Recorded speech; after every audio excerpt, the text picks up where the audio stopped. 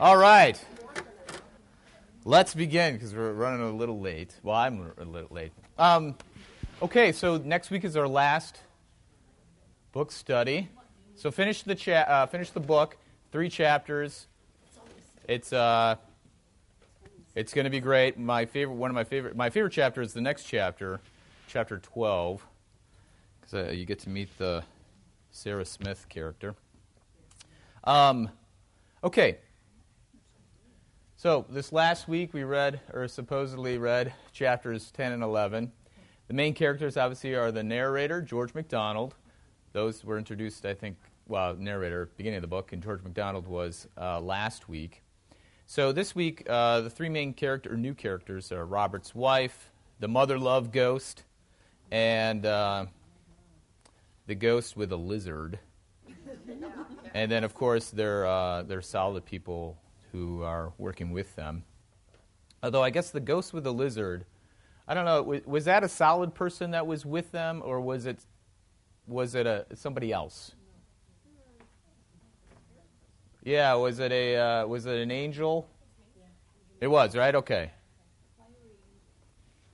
I didn't. Yeah, sometimes he uses the word ghost interchangeably with these people from hell, and so anyways. Yes. Okay, good. All right. Well, and those 3 characters, Robert's wife, the mother love ghost, and the ghost with the lizard, now I think kind of accentuate what we've probably already have learned earlier in the book, but it also adds another layer of inquiry of our conversion experience, or what exactly it looks like. So, in my discussion guide, those are pearls right there. They're not chronological, so we can talk in any way we want to. But does anyone have any highlights from their own reading from this last week that they would like to ask about or bring up right away? Mary? I thought the lizard thing was brilliantly done. Yeah. Well, first of all, when I first read it, because I hadn't read the book in a while, I had to say, wait a second. I thought I knew what was going on here, but maybe I don't. So, first of all, what's the lizard? I think the lizard is... Or what does it represent, I mean? It represents sin and those sort of pet sin things that we know we don't like it because they whisper in our ear, we don't like it, we don't want it, we don't want to do it. But when it comes right down to, I can get rid of it for you, well, no, let's not be hasty. Right. We actually like it just a little bit. We don't, because we are afraid that if it goes away, it's going to change who we are. Yeah. So the ghost too. The ghost was oily, which I thought I didn't quite understand the ghost. He was described as oily and darker, I guess. See, now I got towards the end that it was a lust thing. Well, that's what I figured. So maybe that was just a representation of the kind of swarmy, gross, yeah. But so the whole thing about the lizard, I think Mary's kind of onto something. Is that it's like this pet sin. On a certain level, he was able to travel pretty far. It seems like he was traveling farther, and he was on his way back from wherever he was at. And so, the sin wasn't this all-consuming sin versus some of the ones we've seen where, like they can't get anywhere. This oily ghost guy was able to get pretty far. But, of course, there came a point in time where the pet sin needed to really be eradicated. And the opportunity presented itself, and now he wasn't sure if he wanted to get rid of it. What were some of the excuses, though, that he said about when the angel said, "Can I kill it?" I don't know, did he get the image that the angel was really, he was excited to kill it? Yeah. It was a little bit strange for me reading it. It was a little scary for me, to be honest. Okay, but anyways, back to the guy. What were some of the excuses that he had raised about the pet lizard, how could he deal with it, I guess? Well, if I could just, if I can just get it to quiet down. Yeah, right. Like if it would just quiet down, it'd be okay. Yeah. So it still exists. It can still be there.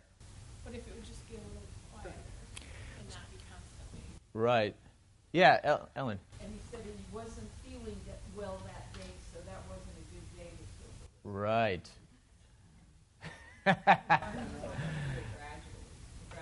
The gradual process. Yeah, which was really interesting. George MacDonald said the angel might have said that. There's no gradual process doesn't work. And then he said, maybe just not at this moment or a different moment, and then the angel said something very profound. This moment contains all moments. Which that's when he wanted to run back and talk to his own doctor. Right. Get a quote-unquote second opinion. Right. Because he didn't want to be called a coward. A moment that contains all moments. So the image is all of time filling up that place. So there's a word in the Bible, pleroma, which is the fullness of time. And the Apostle Paul uses that as a moment to describe when Jesus comes into the world. So imagine the moment being like a cup, and then all of time being, the water that fills up the cup. It's the pitcher, just completely. It's at that moment. Everything hinges on that moment for the oily ghost. There's no more going back, obviously, and he really can't go forward. This is the moment where it's either going to be all or nothing. And so it's kind of it's eternal consequences. Because I think the guy said the day is about to. Yeah, there's no more. Also, when the angel or fiery whatever said, "I can't kill it without your permission." Right. Because the ghost said, "Why are you asking me? Why don't you just go ahead and just do it yourself?" Yeah. I said, "I can't, not without your permission." Yeah, so this is very interesting. So, this is one of these things, right, where we lament to God, God, why can't you just take care of this? But if this oily person or ghost is really describing who we are, we might say that, but we don't actually know what that means. Like, we're not willing to give up entirely. And I thought that was a very powerful image where you have to get to the point where you say, yes, Lord, whatever it takes. Rachel. I was going to say something along that. It seems like kind of, to me, all of these people, they want to control. They want to have the control. They right. Just, well, I can keep the lizard under control, and, as long as I can control my husband, then he'll do the things that I want him to do. Right. You let me see my son, like the mother. Right. It's all about control. They all have they can't just give it up. That's right. And, of course, the irony of ironies, right, is the more they want control, what is actually happening? Yeah, right. The more that they are being controlled by what they want to control. So the lizard, of course, his whole excuse is, hey, as long as it quiets down, it'll be fine. I'll be able to take care of it. But it's the lizard that's actually dictating, what he does and, where he goes. Obviously, the wife is penultimate. It's the ultimate irony, right? She wants to lay control of her husband, but by laying control of her husband, she's being controlled by it. It's really kind of a twisted image. That whole the wife and the husband-wife thing right there was just really that was hard for me to read because, and not just because husband-wives, but I see it in a lot of relationships just in general. That sort of thing. Sometimes to that degree, but mostly not. I mean, mostly it's not to that degree. And then the mother. I mean, she wanted to control. She wanted to have her son. She wanted to be in charge of it. But of course, that was the very thing that was going to keep her out of heaven. And that was one of the reasons why he died. That's pretty hard. That's pretty harsh. He was taken away from her to save him and her, basically. Okay. There was another hand up. Or Shirley. Also with the lizard, it was interesting. There was a very profound statement there where they said, "I'll kill him," and he stated that, "No, if you kill him, you kill me." Right. And so he's really admitting that he wants to keep the little sins and keep them rather than turn back to the first commandment. He does not want to turn everything over Right. to the Lord and have the Lord as the direction. That's right. I'm not concerned about that lizard. Yeah, I mean, the first commandment's all over these chapters. Like Rachel says, it's we want to be in control of everything. What the interesting thing is that these three examples, even though they might be extreme on a certain level, they're all very practical. I mean, you could probably think about yourself or your own experiences, and you can come up with three examples to match these, to mimic these people. Okay, so hey, I'm going to kill it. Can I kill it? Can I kill it? Can I kill it? And the guy's like, no, it's hurting me. You're almost burning me up. It's kind of this scary bit. Now, the thing is, though, is that, of course, when the angel kills the lizard, what happens to the man or the oily ghost? What's that? He becomes solid, but is he's thrown to the ground? What's that? He's hurt. He's thrown to the ground. He is, well, for me, image-wise, I'm picturing it as a movie. He's thrown onto the ground. Probably for an instant, he looks dead.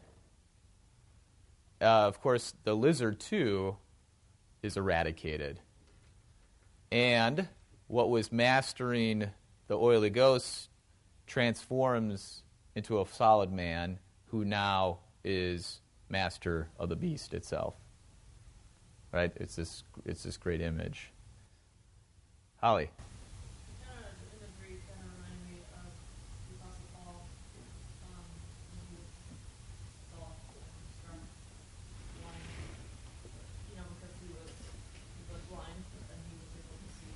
Right. Even in blindness. What exactly? But he went on, with his white horse, his gospel. I don't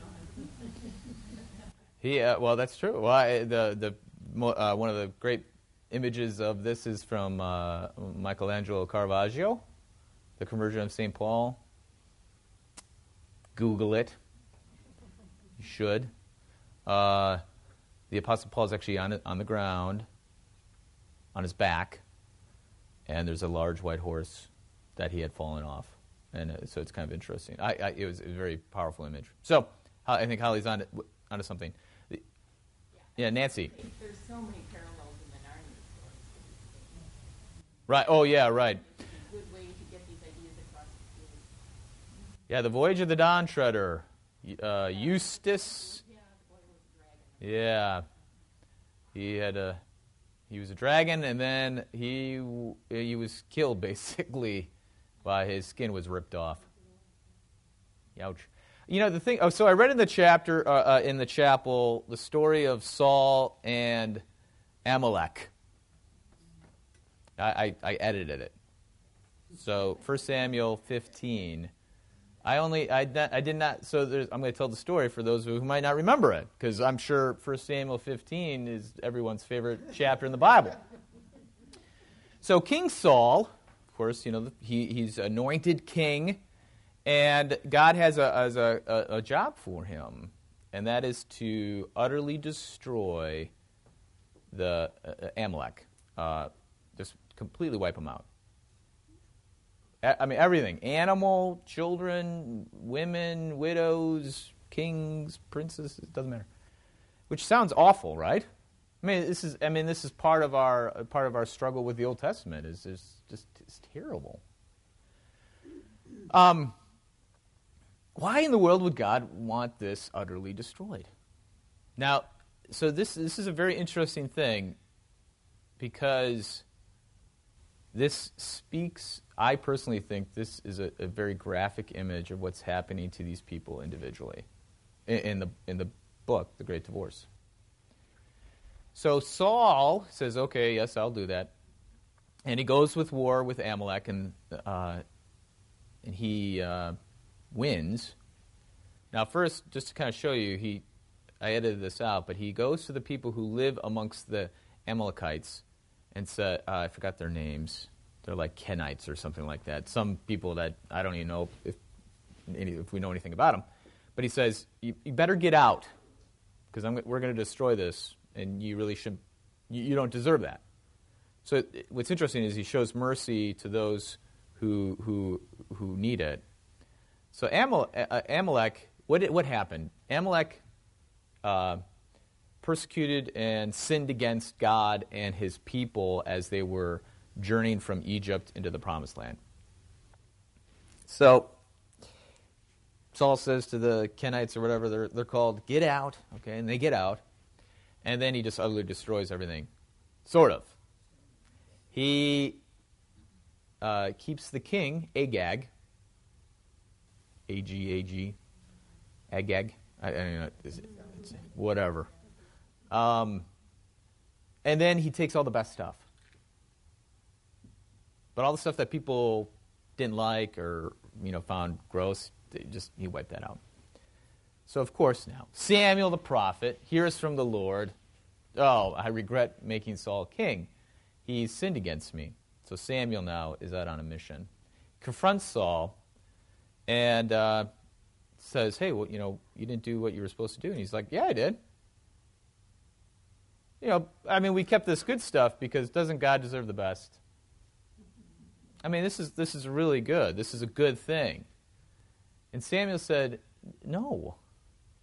Does God care more about sacrifices and burnt offerings or listening to what he says? And of course the answer should be listening to what he says. God's word gives life, not the sacrifices or burnt offerings. So then what does Saul do? He's like, well, the people did that, not me. People actually kept all the good stuff. I utterly destroyed everything, but these people didn't. Well, that really set off everything. So basically, Saul now what? He's the man with the better idea. This is just one example of how Saul doesn't do exactly what God asks or doesn't go to the full extent. He wants to hang on to the good stuff. He wants to tweak the idea just a little bit because that's a great idea, God, but we can make it just a little bit better. We can just hang on to something. Well, of course, does anyone know how that story with Amalek ends? It's really awful. High schoolers enjoyed it. Samuel asks for Agag to come amongst the people. Samuel takes a machete and hacks him to pieces, I think it's the literal translation. In front of everybody. It's awful. But there is no holding back. So what we see in these individual lives, we see more on a corporate level in the Old Testament. But each of these people have something that could be construed as not that bad or even good. So, like, for instance, Robert's wife, she wants to be devoted. She wants to do her duty, right? A wife doing her duty, that's a great thing because, husbands and wives who do what they should do and love each other, right? But she doesn't. Well, of course she doesn't. Just like Saul's idea is not a better idea, it's a terrible idea. She doesn't. It's not that she doesn't do her duty. That's not what she wants. Well, okay. She wants what she wants. I know, but that's not what she says. She says, hey, I did my duty. I always did my duty. She's either fooling herself or she's a good politician. Oh, she's in complete denial. I wrote denial on the margin comments quite a bit. Now, the other one is the mother love, right? She loves her Michael. That's the same thing. She loves Michael. What better love in the world than a mother for her children? Now it gets really clear with the mother because not only did she have a better idea, but she has a better God, right? I hate your God, she says. I believe in a God of love. Well, here's the thing. So now this is the radical nature of even love, right? Because love recognizes what's really happening, true things. And George MacDonald and the narrator have this little discussion about things that can be redeemed and things that shouldn't be redeemed. So the mother love, Ghost, her love should be redeemed. That lizard, that needs to die. But even, and not exist anymore. The mother love needs to die also, but when it rises again, it's a true mother love. It's love according to what God has instituted. It's not like she won't love Michael anymore, but she will love him as God intended. And what we'll find out is that it will be even better.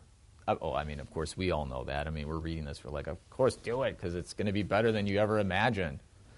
But she can't. So it's this story in the Old Testament where we see this eradication, this destruction.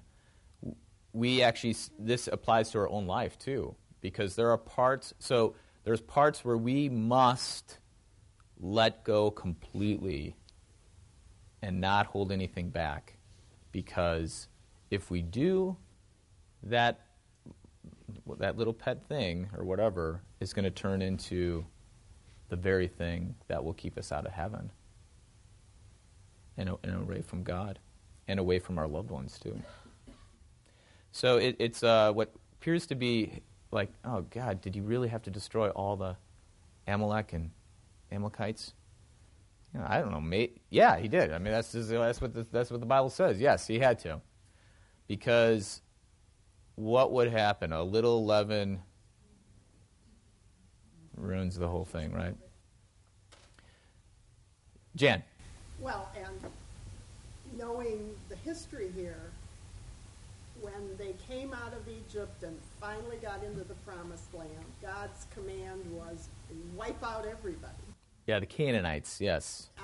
The whole works there, they were to wipe them out, and they just got tired of doing it. They fought for 30 or 40 years, and then they decided this was just really too much work. And they went through all the judges things with everybody, coming in and beating on them, and now we're up to Saul. Yeah, so what happened, though, right, is that they didn't do what God had asked, and they got married to Canaanite women, and then all of a sudden, which is, we have to understand this kind of culturally, right? We can't impose our 21st century views on this ancient culture. But when you marry someone, you're not marrying for love necessarily, right? It's just not, we don't understand these early ancient ways of marriage. So when you marry someone, you not only marry the person, but you marry the family, which includes the family gods. So people don't really quite get it when God says don't marry them. He's not talking about like, hey, let's go on a date to, Cascade Drive-In Theater and hang out and fall in love with each other. He's like, no, don't do that, because you're going to start worshiping their gods. And lo and behold, that's exactly what happened. You can't worship God and somebody else. It's got to be God or that thing. It can't be both. And that's kind of the nature of the conversion experience. Now, this is where it's a little different what happens in this scenario. So like Aaron says, no more gradual process. Here on earth, we are given many, many opportunities and second chances. And on a certain level, it appears that it is a gradual process. But to be honest, it's actually it's a bunch of individual moments where we are, again, dying and rising again. Small catechism, wake up daily, make the sign of the cross, drown the old Adam so that the new Adam would rise and follow Jesus. Fourth question to the baptism section, I think. you're doing this every day. Boom, boom, boom, boom, boom. But after 20 years of doing that every day, some people might say, oh, man, you've changed so much since, you were in your early 20s. You're a grown man, and you're responsible, and you're such a, mature Christian. Now, if someone's really honest with themselves, they'd be like, no, I'm not. Every day I die and rise again with Jesus. But, so some people see it differently. So that's one of the things that popped in my head when I said, well, yeah, there is no gradual process, but at the same time, there kind of is. Okay.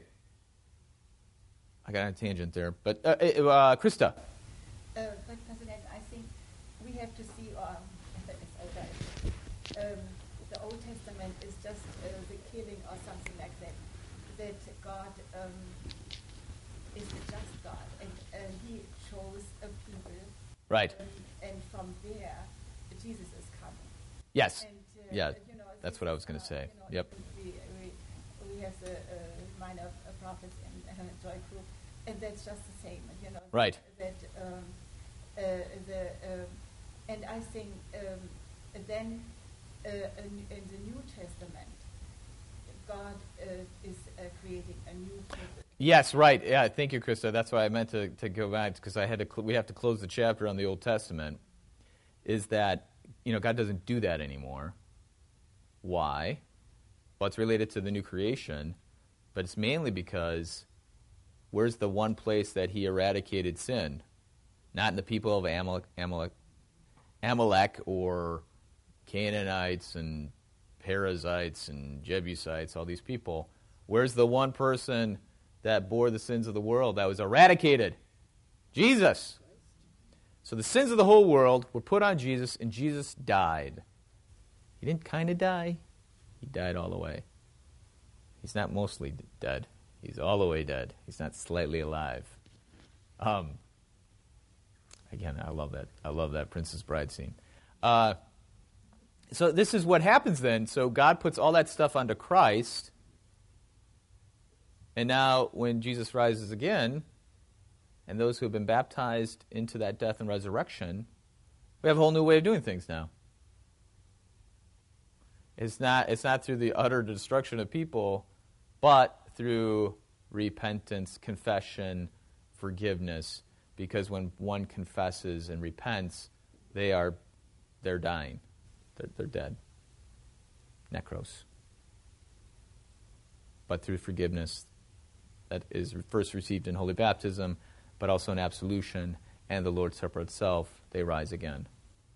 So this is still happening, but in a very, very different way, as part of the new creation. And the whole world.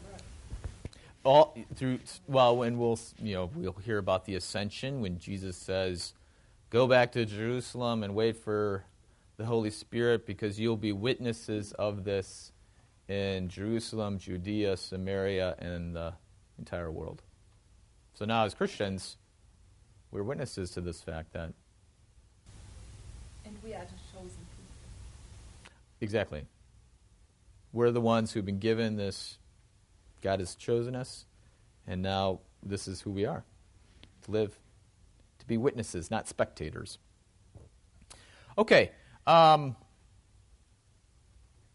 we're not going to watch it. So Diary of the Country Priest. It's a great movie. It's a French movie. There's a lovely scene which is too long and slow, and I don't want to put anybody to sleep, but I love it.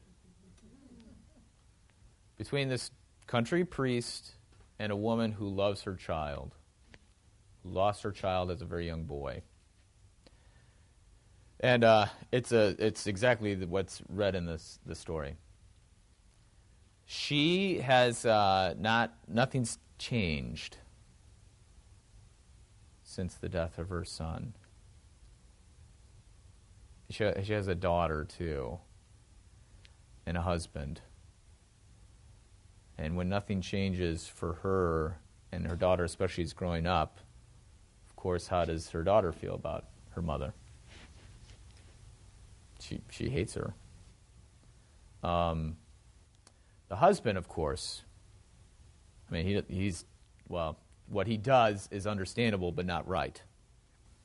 He hires a governess and has an affair with her because his wife is literally still stuck 20, it's a long time ago. So the ramifications of this woman's sin, because both the woman in the movie and the woman in the book, who is her idol? Who does she really worship? It's two answers, kind of, but her son, it could be her own love. I mean, yeah, so it's a variety of things. But, yeah, the son especially. And the I think it's George MacDonald. It's either George MacDonald or her brother, which I can't remember his name. The tyranny of the past and how this past lays hold of her and nothing can happen. And she needs to let go of that. It's very powerful, I think, because I think we do that a lot. We think about and so we do it in two ways. One is grief, like the woman in the movie and the book, where something bad happens, and now it literally will direct our life forever. It still does.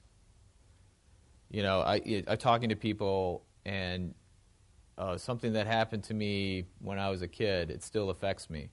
And that person is whatever, in their 40s or 50s, 60s, 70s, 80s. There's things you learn as a child, and that will help you grow as a person. But there's also things that happen to you as a child that keep you still stuck in the past. So that's the negative. Another thing, too, though, is joy. Good things that happen in the past. And you want to stay in that moment. Those are two things of the tyranny of the past, both positive and negative. And it's such a hard thing to overcome because what happens in the past is it's so hurtful. And we really believe we can't get past the hurt. But the image in the book is you got to let go of that in order to go forward. And that's really scary to do because you kind of feel justified in being hurt. And you think, well, if I let go, that means I have to what? I have to forgive. I have to, kind of restore my relationship to whoever or whatever's happened. And that's just hard to do. And that's obviously that's what the woman isn't able to do. Or we don't know, right? We don't know if she changes. Yeah. The thing that I found interesting was that she was so sure that the, quote, bright person that she would see would be her son. Right. And we think back to some of the previous chapters where, the guy ended up being confronted. The bright person was the guy who murdered the other guy. Right. And yet here she is, and she's like, where's my kid? Right. Why isn't my kid here? And so you've got that dichotomy of she's just not ready. Right. To face her child who's back up in the mountains somewhere. Well, yeah, and what was really hard, I think, for her to hear, too, though, was not only was she not ready to see him, but he wasn't ready to see her. No. What's that? Well, yeah, he physically couldn't see her. That's right. All right, but physically, I don't know if he was, whatever. But, yeah, he didn't have the ability to see her, right? Yeah, because she was too invisible. Not because of anything about him. Well, right, but I mean that's the thing. Like, so even if he showed up, he still wouldn't have been able to see her. I mean, it's one of those things where it's a very powerful image there that I think probably we could spend a long time thinking about. The one thing too I wanted to think about now popped up in it is at the end of the chat. So the woman goes up in a poof of smoke, right? Robert's wife, the wife. What did you guys ever wonder what? Because that that's unusual, right? We've never seen that happen.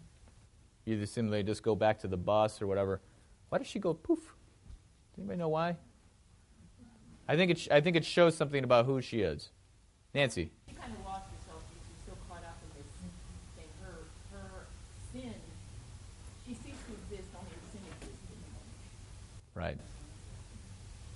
Right. That's pretty crazy. The difference between grumbling and being a grumbler. Yeah. She no longer existed as a well, whatever, a ghost or a human or a person, whatever they are.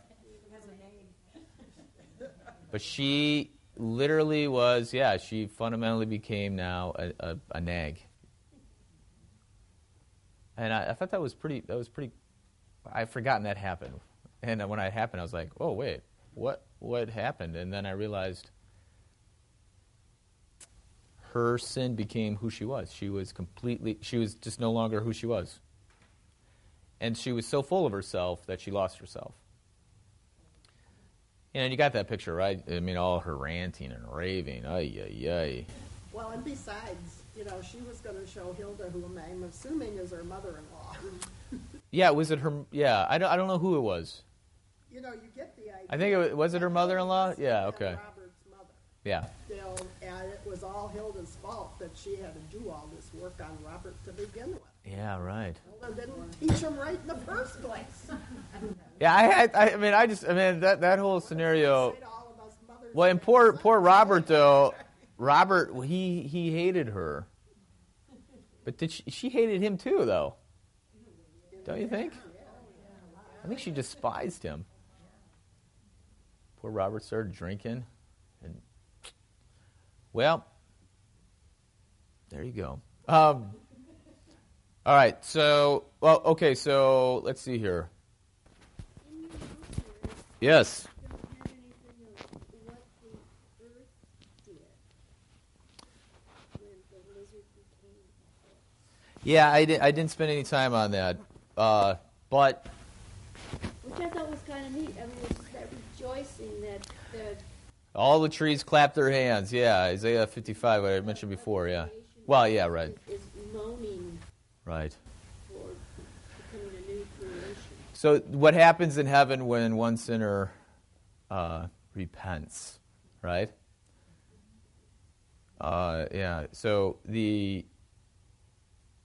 I can't remember all the things. So so the grass and trees and There was just this wonderful sound, but I took it not so much. it was too big, it was too loud or something, but he was able to. I took it not as the man, but as this thing on the shoulder was born into. Yeah, right. Oh, And the two became yeah. not one in a marriage, but Yeah, right. They almost to Eden. right. Oh, absolutely. So it was restored creation, I would say, of man and animal, the way it was supposed to be. This is great. Well, and of course, if you're a horse lover, you already believe that about you people, right? The proper place for a person is on the back of a horse, because there's nothing better than a horse person. I'm married into a family of horse lovers, so. That was one of the first surprising things. Well, I shouldn't say first surprising things, but surprising thing is that someone can love a horse so much. But the second thing is that they were right. Yes, it's very majestic. The whole person animal thing going on. So yeah, I know I don't have pets. This will be my when I make this journey from the bus to the mountains. I'll be confronted by some sort of animal lover, and they'll try me to let go of my apathy towards pets or animals or something. I don't know. I did have fish and a salamander from school, but I usually killed my fish when I drove my Dukes of Hazzard car or Roscoe Pico Train's police car into the lake. Because I would always, because they were, I don't know if you guys remember Dukes of Hazzard, but they were always chasing, and eventually the police car would land in a lake or a pond, and that would be my fish, and I usually freaked it out, and it died. So, So that wouldn't happen, though, in this scenario, right? The fish would die up there. So maybe I'm just onto something.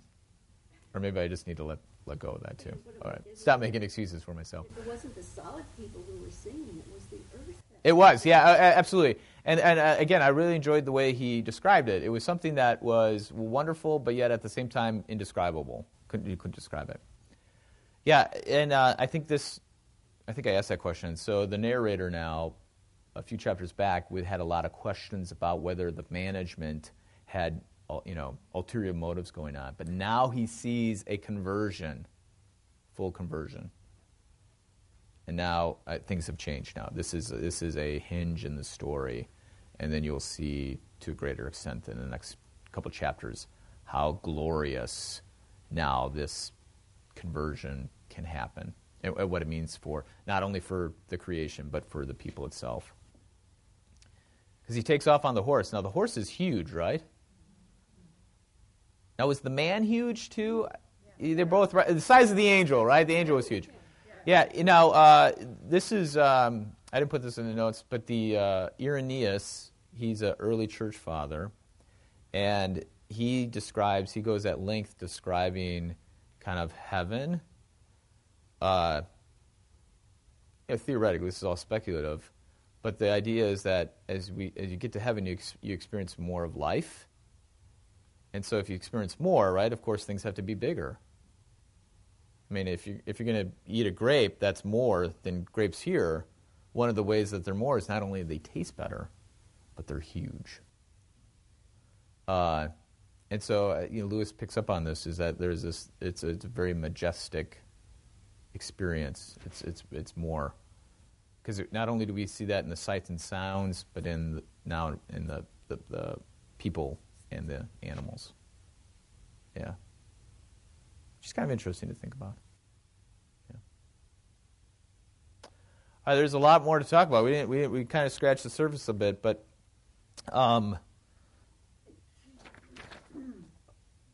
there's also a scene from Godfather Part 3, the full confession. I think that's a very interesting little video to watch in terms of what it means to actually confess things. Michael Corleone starts his confession with this cardinal, and he basically starts kind of confessing things that everybody knows. Hey, I stole and I cheated on my wife, but the one sin that was really holding him back was the fact that he killed his brother, and the cardinal basically gets it out of him, and it's a very dramatic experience. So you can Google both of those and check that out. It's well worth your time. If it wasn't, I wouldn't say it. Anything else? There's, again, if we start something, it's going to be another 20 minutes. So, because I love the brass is mistaken for gold more easily than clay. And if it finally refuses conversion, its corruption will be worse than the corruption of what ye call the lower passions. That's very interesting. Don't you know that you can't hurt anyone in this country? I thought that was brilliant, because the mother loved Ghost, right? She really wanted to stick it to him, and he kind of laughed. I thought that was great. Well, we'll leave it at that, because it'll be another 20 minutes if I start talking. But you might want to talk about this next week with Pastor Bukes, is just how the solid people handled, because we didn't really talk too much about that over the course of the study. But that would be really helpful, because nothing offends them, and nothing can actually take their joy away. Yeah, interesting. Let's pray. Lord, remember us in your kingdom and teach us to pray. Our Father, who art in heaven, hallowed be thy name. Thy kingdom come, thy will be done, on earth as it is in heaven. Give us this day our daily bread, and forgive us our trespasses, as we forgive those who trespass against us. And lead us not into temptation, but deliver us from evil. For thine is the kingdom, and the power, and the glory, forever and ever. Amen.